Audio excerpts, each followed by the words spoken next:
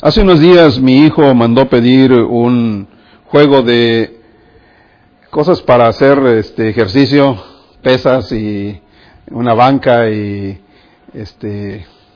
todo lo que es ese, ¿cómo se llama? Un set de levantar pesas. Y cuando terminó de construirlo, yo entré al garage para ver cómo había quedado. Y sí quedó bien.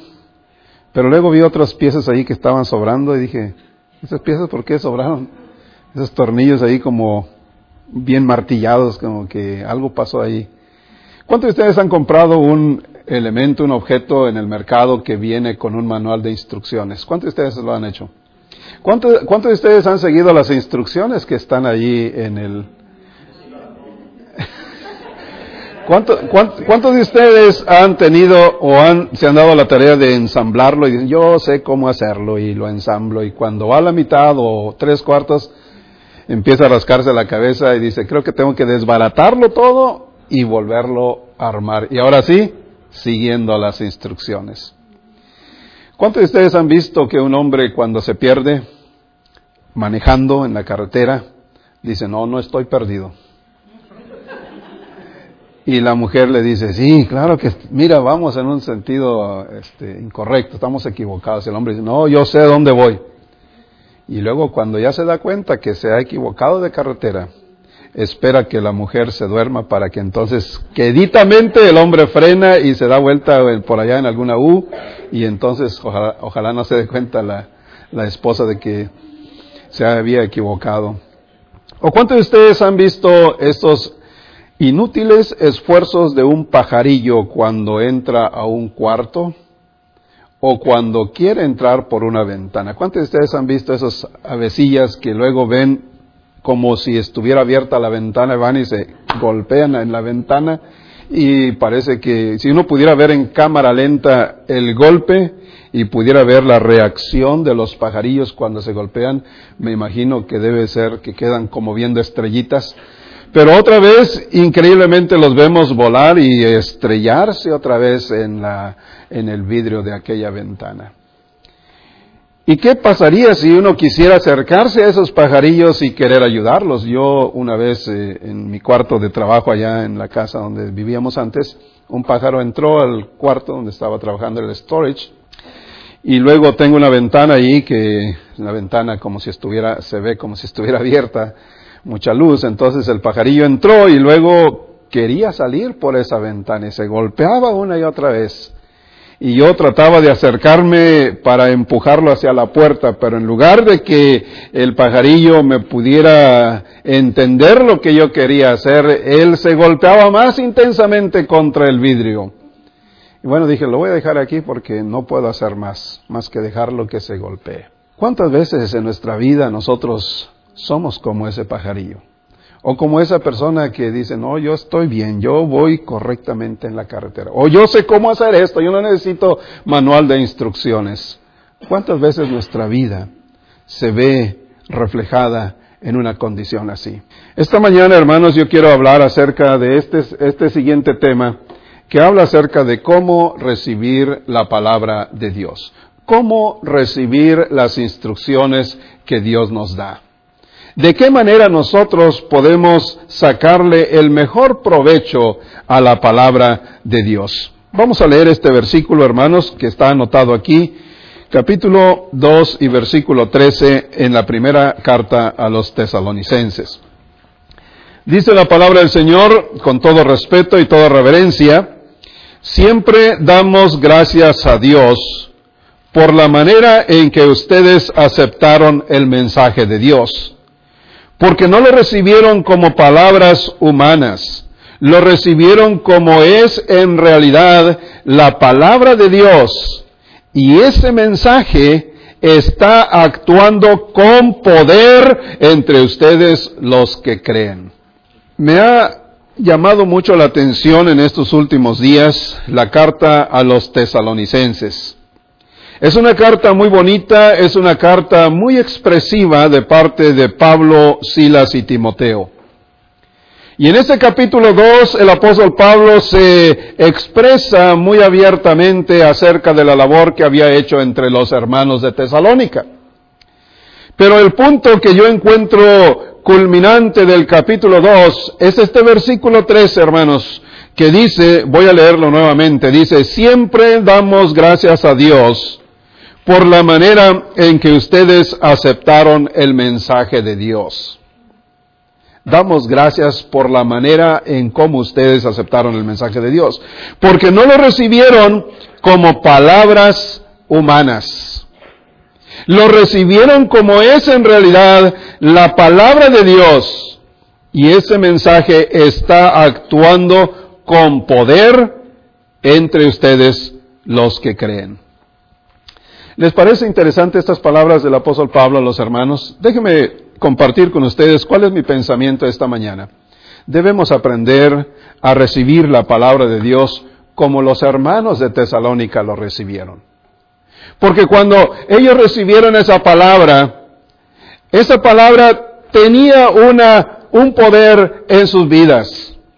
Esa palabra ellos la recibieron no como palabra de hombre, ellos la recibieron como palabra de Dios. Y toda vez que una persona reciba la palabra como la palabra de Dios, toda vez que la persona lea la Biblia y la lea considerándola como la palabra de Dios, solo entonces la palabra de Dios va a actuar poderosamente en aquellos que creen. Y esa es la ecuación muy simple, pero muy realista de lo que Pablo le está diciendo a los hermanos de Tesalónica. Pablo había llegado a esta iglesia, o a esta ciudad más bien de Tesalónica, aproximadamente en el año 50. Y aún en medio de la oposición y de la persecución, la iglesia se estableció en esta ciudad de Tesalónica. Antes de que ellos llegaran a Tesalónica, antes de que Pablo y sus acompañantes llegaran allí, ellos tuvieron la experiencia en Filipos.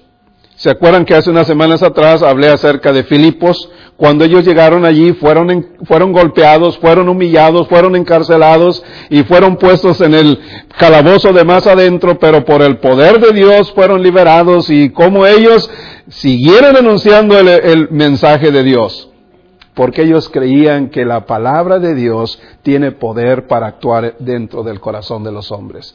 Por eso cuando llegaron a Tesalónica, unas semanas más tarde, ellos no se guardaron silencio. Ellos no podían quedarse en silencio. Ellos hablaron la palabra del Señor allí en Tesalónica.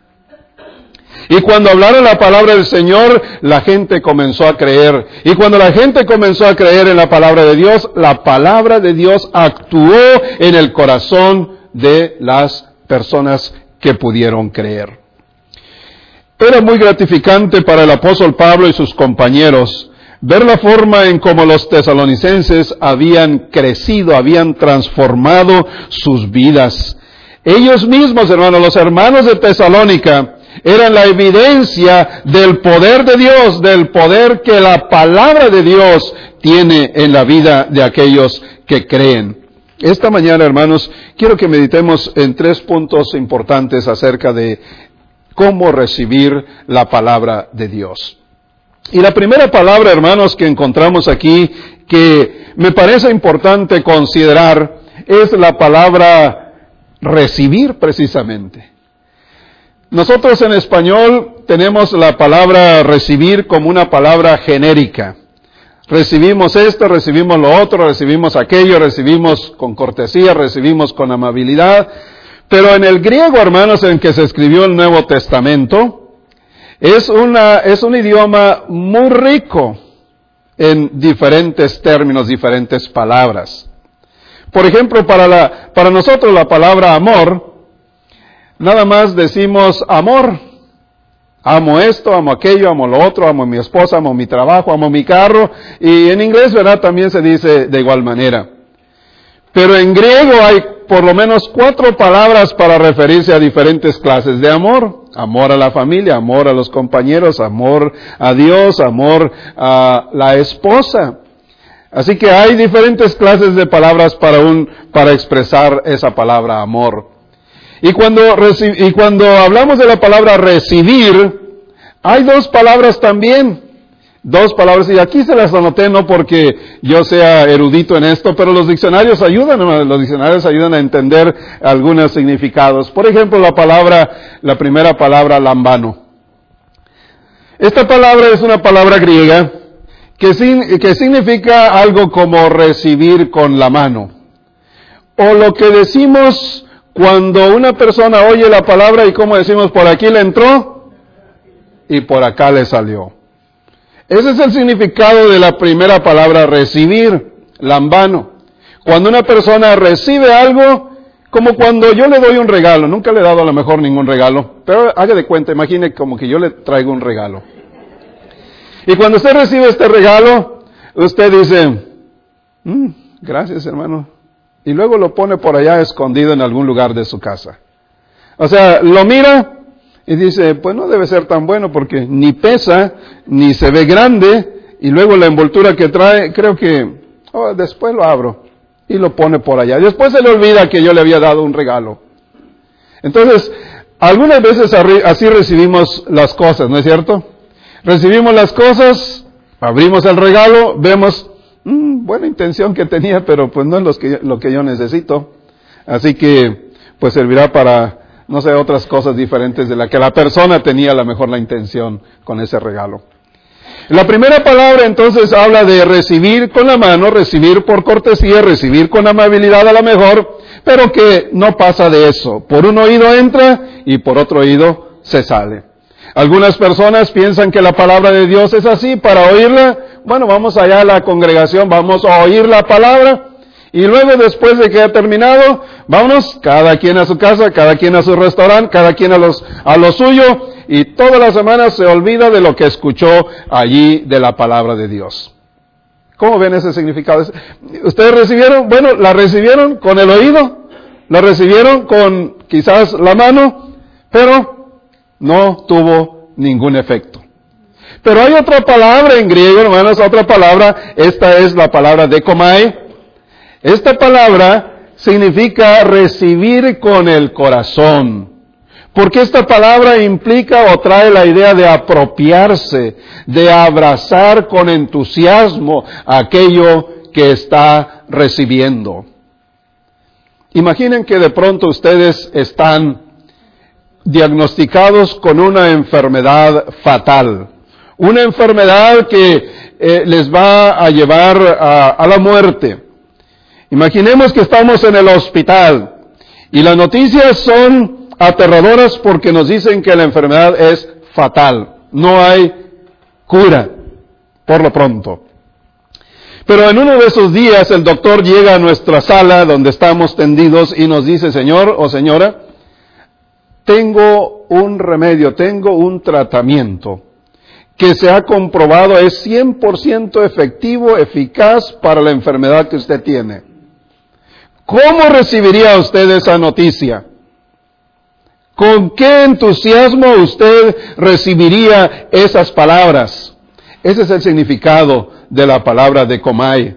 Cuando usted recibe y dice, esto es lo que yo quería, esto es lo que yo necesitaba, esto es lo que me va a traer la sanidad o cualquier otro buen resultado. Por eso, hermanos, el primer punto que quiero aquí mencionar es el hecho de cómo recibimos la palabra de Dios. ¿Qué tanta disposición tenemos para recibir la palabra de Dios? ¿La recibimos con el oído, la recibimos solamente por un lado del oído y luego se sale por el otro, o lo recibimos con el corazón? Los hermanos de Tesalónica habían recibido la palabra como la palabra de Dios. Y ellos habían aprendido a distinguir lo que es la palabra humana y la palabra de Dios. Si usted lee conmigo el libro de Números, es el cuarto libro en la Biblia, si no me equivoco. En el libro de Números, capítulo 23 y versículo 19, vemos algunas características de lo que es la palabra de Dios y la palabra de los hombres. Dice el versículo en Números capítulo 23, versículo 19. Dios no es un simple mortal para que mienta o cambie de parecer. Si él habla, ciertamente actúa. Si él dice algo, lo lleva a cabo. En otra versión, el libro de Números, capítulo 23, versículo 19, dice que Dios no es hombre para que mienta, ni es hijo de hombre para que se arrepienta. Si él habla, ciertamente actuará, y si él dice algo, lo va a llevar a cabo. Si logramos ver este versículo, hermanos, con una lupa o con un magnificador, nos damos cuenta de una verdad muy importante, que la palabra de Dios es verdad, mientras que la palabra del hombre puede ser mentira o puede ser equivocaciones. Por eso los tesalonicenses lograron distinguir cómo era la diferencia entre la palabra de hombre y la palabra de Dios. Palabras de hombre pueden ser mentirosas, porque tienen quizás la intención de procurar un bien para el comunicador. La palabra de hombre no solamente puede ser mentira, sino que a lo mejor uno tiene buena intención, pero se puede equivocar. La palabra de hombre conlleva o la mentira o la equivocación. Por eso Números 23, 19 dice, pero cuando Dios dice algo, Él lo lleva a cabo. Si Dios anuncia algo, se va a cumplir. Si Él promete hacer algo, lo va a hacer, porque Dios no es hombre para que mienta, ni hijo de hombre para que se arrepienta. Los hermanos de Tesalónica, los hermanos de los cuales estamos hablando, ellos lograron identificar lo que es palabra de hombre y lo que es palabra de Dios. Por eso, amados hermanos, si oyen cosas, doctrinas, enseñanzas que yo les quiero compartir, pero que no tienen ningún fundamento en la Biblia, no me crean, hermanos. No me crean. Pero si yo menciono lo que dice la palabra de Dios, no me creen a mí, creen lo que Dios dice en su palabra. Porque yo me puedo equivocar, yo no tengo la intención de engañar a nadie. Mis años en el ministerio, a lo mejor cometí errores, eso lo puedo admitir, y eso es cierto. Me equivoqué cuando yo era joven, cuando yo salí de la escuela ministerial y ¿saben qué quería hacer? Yo quería cambiar a todo el mundo. Yo me sentía el hombre más sabio en cuanto a la Biblia. Yo me aprendí muchos versículos de la Biblia. Me exigían los maestros aprenderme capítulos enteros de la Biblia, algunos ya se me olvidaron. Pero yo decía, estos pecadores del mundo los voy a cambiar a todos, los quiero que se hagan como Dios quiere. Ahora que han pasado varios años, no digo cuántos, pero varios, ahora que ya he madurado, ahora lo más que quiero es cambiarme a mí mismo, ¿verdad? Que yo pueda ser mejor cada día delante de Dios. Ya ni quiero cambiar a nadie. Dios es el que cambia en todo caso. Pero mire, yo me pude haber equivocado en mis años de juventud. Yo recuerdo una vez llegué a la clase de jóvenes, aquí estoy yo. ¿Qué tema quieren que estudiemos esta mañana? Ni siquiera tenía yo preparado ningún tema. Ni siquiera yo había leído lo que iba a hablar ese día. Me arrepiento de esos días. Nadie a lo mejor me dijo exactamente cómo hacer las cosas, pero yo me creía, a ver, ¿qué tema quieren que hablemos esta mañana? Ustedes nomás digan, yo soy una enciclopedia viviente. Yo les puedo predicar de cualquier tema que ustedes quieran. Hasta ese punto pensé que era yo.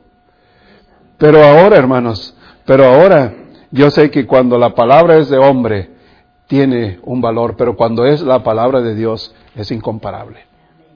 Y los hermanos de Tesalónica, ellos lograron distinguir lo que era la palabra de hombre. Y nosotros tenemos que aprender a distinguir también cuando una palabra es palabra de hombre. A la palabra de hombre no se le tiene temor, se le tiene respeto, porque bueno, cada quien tiene derecho de hablar lo que quiera. Es un derecho inalienable, no le podemos impedir que alguien hable y diga lo que quiera. Pero de que le creamos, eso es diferente. De que tenga un poder en la transformación de nuestra vida, eso es otra historia. Solo la palabra de Dios tiene poder. ¿Por qué la palabra de Dios tiene poder? Cuando nosotros leemos en el libro de Génesis y leemos de la creación, leemos cómo, fíjense, cómo la palabra de Dios tuvo ese poder para crear de la nada lo que hoy vemos. Produzca la tierra seres vivientes, y de pronto de la tierra se comenzaron a formar animales y reptiles y cosas que hoy vemos. Produzca la tierra hierba verde, árboles que den fruto, y la tierra empezó a producir. La palabra de Dios tiene poder. De la nada creó lo que hoy vemos. De la nada no había nada y Dios lo hizo posible. El libro de segunda carta de Pedro, capítulo 3, dice que por la palabra de Dios fueron creados los cielos y la tierra. Si Dios tuvo el poder con su palabra para traer de la nada todo lo que vemos, palpamos, tocamos, vemos, olemos, gustamos, ¿cómo no puede hacer cosas nuevas en nuestra vida, hermanos? Si la palabra de Dios tuvo el poder para crear de la nada lo que hoy vemos, ¿cómo no podrá transformar nuestra vida, hermanos? Usted no puede decir, no puedo dejar esto, no puedo dejar aquello, no puedo ser de otra manera. Si Dios creó de la nada todo lo que vemos, ¿cómo no tendrá Dios el poder para transformar nuestras vidas? Los tesalonicenses lo entendieron, hermanos. Ellos dijeron, esta es palabra de Dios y la vamos a tomar en consideración como palabra de Dios porque es lo que puede transformar nuestra vida. Cientos de años después de la creación, vino Dios por medio de Jesucristo a este mundo. Y encontramos una historia muy interesante. Cuando Jesús vino a este mundo, Jesús siendo Dios vino a este mundo, tuvo un amigo llamado Lázaro. Y un día su amigo Lázaro enfermó de muerte. Las hermanas de Lázaro le mandaron a decir a Jesucristo, mira, tu amigo Lázaro está enfermo casi a punto de morir. Y entonces Jesucristo, cuando oyó esa noticia de su amigo, intencionalmente no fue a ver a su amigo. Dejó que pasaran varios días hasta asegurarse de que su amigo se había muerto. Y todo el mundo hasta este punto diría, qué cruel, ¿verdad? Su amigo, que si es su amigo debería haber ido corriendo a verlo. Pero Jesús se quedó 4 días más y 2 días más, 6 días más, sin ir a ver a su amigo Lázaro. Cuando llegó Jesús a donde estaba, donde había vivido su amigo Lázaro, y encontró a sus hermanas llorando allá, Lázaro, su amigo, ya tenía 4 días de haber muerto. Y Jesucristo llegó y dijo, ¿dónde pusieron a Lázaro? ¿Dónde le han puesto? Y sus hermanas le dijeron, allá lo pusimos en un sepulcro, allá está Lázaro, ya tiene 4 días. Dijo Jesús, voy a ir a despertarlo. Y sus hermanos dijeron, ¿cómo vas a ir, maestro? Él ya tiene 4 días de muerto, su cuerpo empieza a oler nauseabundamente. Hiede ya, dice la Escritura, que así dijeron sus hermanas. Hiede ya, huele feo. ¿Han olido un muerto de 4 días? Yo no, pero pienso que no debe oler muy agradable. Pero Jesús dijo, vamos allá, porque yo le voy a despertar. Y entonces Jesús se dirigió a aquel lugar donde habían puesto a Lázaro, su amigo, y con una voz que retumbó hasta no sé dónde, Jesucristo dijo, Lázaro, ven fuera. Y el cuerpo de Lázaro, que ya tenía 4 días de muerto, de pronto su corazón empezó a palpitar. Y de pronto la sangre comenzó a correr en las venas nuevamente de Lázaro. Y de pronto una mano, un dedo, un pie empezó a moverse en Lázaro. Y aquel que había estado muerto salió del sepulcro por la palabra del Señor. La palabra de Dios tiene poder. Por eso los tesalonicenses, cuando escucharon de la palabra de Dios, ellos la recibieron de comay, con ese recibimiento del corazón. Porque ellos entendieron que esa es la palabra que puede transformar nuestras vidas. Esa es la palabra de Dios que tuvo el poder para crear en el principio todas las cosas, como que es también la palabra de Dios para restaurar las vidas de aquellos que han sido afligidas por el mal. Así, hermanos, la palabra del Señor tuvo el poder para crear, tuvo el poder para restaurar y sigue teniendo el poder para devolvernos todo lo que hemos perdido en la vida. Hay una tercera palabra aquí, hermanos, o una segunda palabra más bien, que en el versículo dice que los hermanos de Tesalónica recibieron la palabra de Dios, la cual actúa poderosamente en los que creen. Actúa poderosamente en los que creen. Aquí se usa la palabra energeo, actuar con poder, energeo. La palabra energeo es una palabra griega de donde nosotros tomamos la palabra energeo, la palabra energía. Usted se ha tomado sus Red Bull, o ¿cómo se llaman esos? Ni modo que no sepan lo que es energía. ¿Cuántos de ustedes han tomado Red Bull, o cuál es el otro, Eric? El otro que... es bien que sabe Eric, ¿verdad? Se toma su Monster para la energía. Cuando los muchachos están estudiando y que tienen que desvelarse hasta altas horas o hasta las horas de la madrugada, se toman su energizante, ¿verdad? Porque dice, esto es lo que me mantiene despierto al próximo día. Es droga, ¿verdad? Si no han leído, si no han tenido la información sobre esos energizantes, más les vale, ¿verdad?, que lo lean, porque hay cosas dañinas para el cuerpo en esas bebidas que supuestamente dan energía. Pues la palabra energeo es la palabra griega, de donde viene la palabra energía, como una pila, como la pila que trae este micrófono. Este micrófono funciona porque trae una pila ahí que es la que le da energía. Y aquí indica cuando el micrófono se pone con la luz roja es tiempo de cambiar porque la energía se le acabó.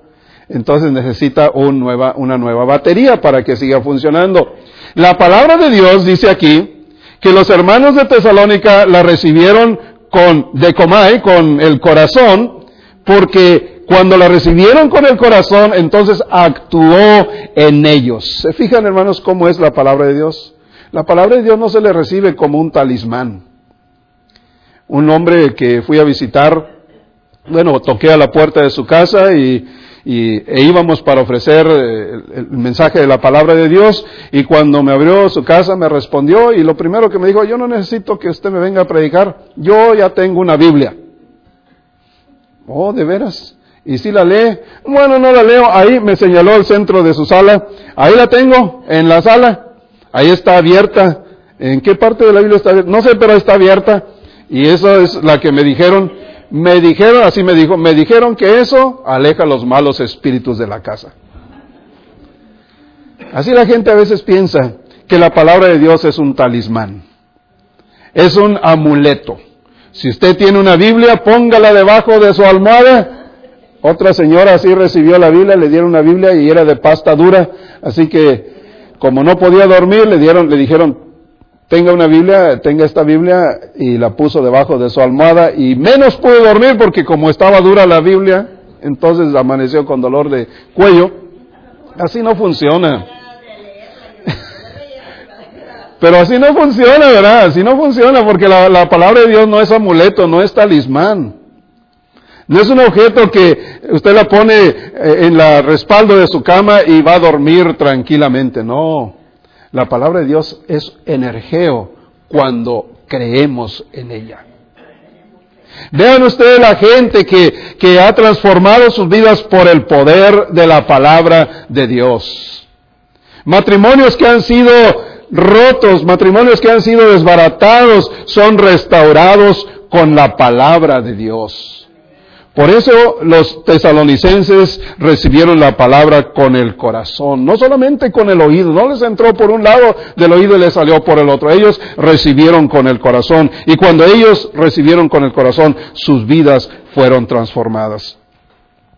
Quizás alguien dice, es que no puedo salir de esta adicción, o es que no puedo cambiar esta parte de mi vida. Los que creen en la palabra de Dios tienen ese poder. No porque en sí mismos esté, sino porque el poder está en la palabra de Dios.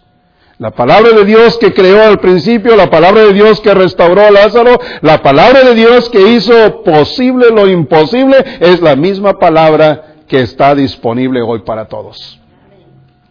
Amados hermanos, los tesalonicenses nos dejan una lección muy importante. Los hermanos de Tesalónica nos dejan una lección muy importante. Ellos recibieron la palabra de Dios no como palabra de hombre. Ellos supieron que la palabra de hombre puede ser engañosa, puede ser mentirosa, se pueden equivocar, pero la palabra de Dios no puede mentir. La palabra de Dios no puede fallar. La palabra de Dios es el energeo que necesitamos todos. Es la energía que necesitamos para nuestra vida. Jóvenes, adultos y cada persona que logre entender el mensaje de Dios, el mensaje de Dios es el energeo para su vida, la energía para su vida. Concluyo diciendo en esta mañana, hermanos, que cuando uno acepta esta verdad, habrá cambios en el corazón.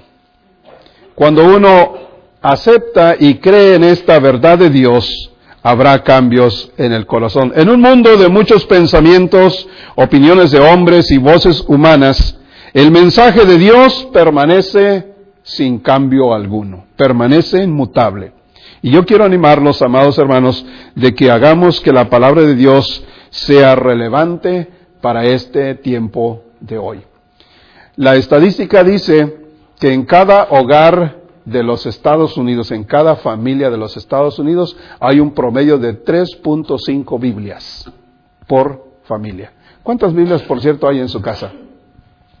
¿Cuántas Biblias hay en su casa? Hay 3. ¿Quién tiene más? ¿Quién da más? Aquí como el auccionista. ¿Quién da más? ¿Quién da más? ¿Quién da más? 8, 4. Yo tengo como 8, 9. ¿Quién más? 9. ¿Cuántas Biblias hay en su casa? Eso puede que no tenga mucho significado. El significado más grande es cuando creemos que es la palabra de Dios. Cuando creemos que es la palabra de Dios. Si yo le diera una receta, yo no soy bueno para cocinar, pero si yo le diera una receta que yo me inventé, ya dije que nunca les he dado un regalo, tampoco les he dado una receta, pero imaginen que yo les doy una receta. Y de pronto ustedes ven la receta y dicen, a esto le salió muy buena la comida del hermano y la receta parece que es pues buena y fácil de seguir. Y usted toma los elementos, los ingredientes que están anunciados en la receta, pero cuando llega al punto que dice déjelo en el horno por 30 minutos, y usted dice, bueno, si en 30 minutos se cose, la voy a dejar 45 minutos para que se cosa más. Entonces, la receta no va a funcionar. Y aunque a mí me haya salido buena la comida, a usted le va a saber a carbón. Es necesario seguir las instrucciones de Dios. No se trata de leer la Biblia y decir, ahí donde caiga el dedo. Voy a leer ahí donde caiga el dedo. Voy a cerrar los ojos y fue Judas y se ahorcó. Eso no me gusta, ¿verdad? Imagínense que donde marca el dedo fue Judas y se ahorcó. Y luego dice, no, voy a cerrar los ojos otra vez donde... Ve y haz tú lo mismo. Como que no, ¿verdad? Como que fue Judas y se ahorcó y ve y haz tú lo mismo. Porque hay un versículo que dice así. Y hay otro versículo que dice, en tercera ocasión, pone su dedo con los ojos cerrados, por supuesto, y lo que vas a hacer, hazlo pronto.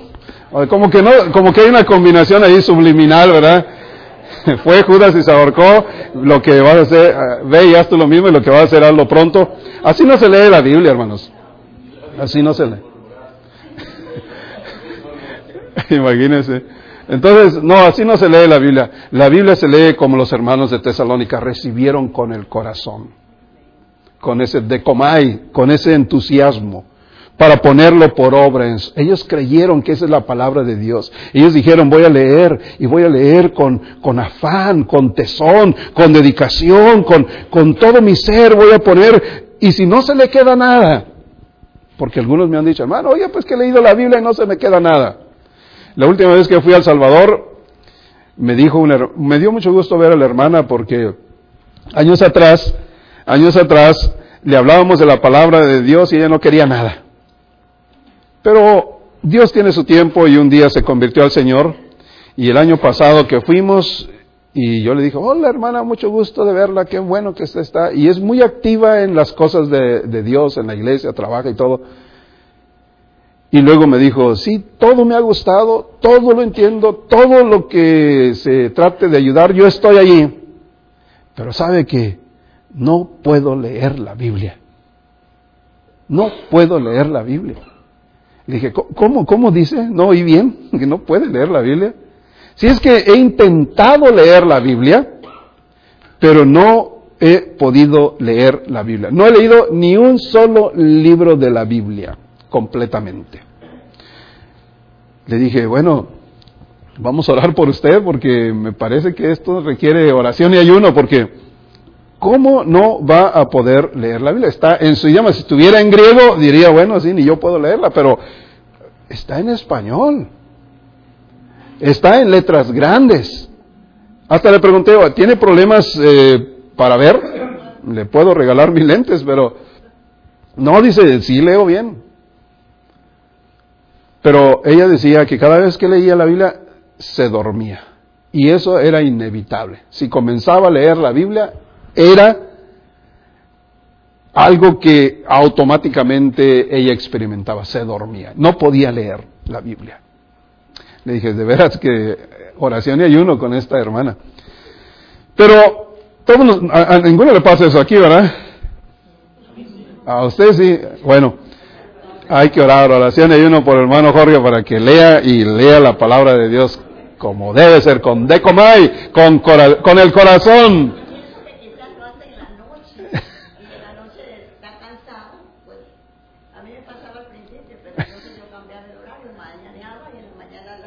Bueno, hay que hacer algunas recomendaciones.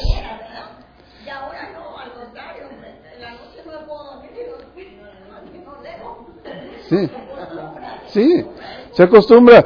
Y cuando uno la lee como la manera de los tesalonicenses lo hicieron, va a llegar el gozo. Va a llegar gozo en el corazón y va a haber un cambio en su vida y su corazón va a ser verde, floreciente, como un bosque florido, vivo. Así es el corazón. Los hermanos de Tesalónica nos dejaron ese ejemplo. Vamos recibiendo, hermanos, la palabra de Dios como palabra de Dios. Vamos haciendo que la palabra de Dios realmente actúe, energeo en nosotros, nos dé la energía que necesitamos para vivir. Ya ven que la vida se va poniendo cada vez difícil, hay decisiones aquí, anuncios allá, amenazas por el otro lado, y el mundo se tambalea socialmente, se tambalea financieramente, se tambalea de diversas maneras, pero si nosotros tenemos la palabra de Dios en nuestro corazón, nada nos va a tambalear. Ese es el poder de la palabra de Dios. Si está Dios con nosotros, ¿quién contra nosotros? Gracias, hermanos, por su atención. El Señor bendiga su palabra. El Señor nos ayude a leer la Biblia, a leerla como los hermanos de Tesalónica, con el corazón, con entusiasmo, y que la palabra del Señor no entre por un oído, ¿verdad? No sea ese recibir el lambano que entra por un oído y sale por el otro, sino llegue al corazón y nos haga y nos dé esa energía en nosotros. Si alguien ha oído del Evangelio esta mañana y quiere entregar su vida al Señor, este es el tiempo de hacerlo. Vamos a cantar un himno.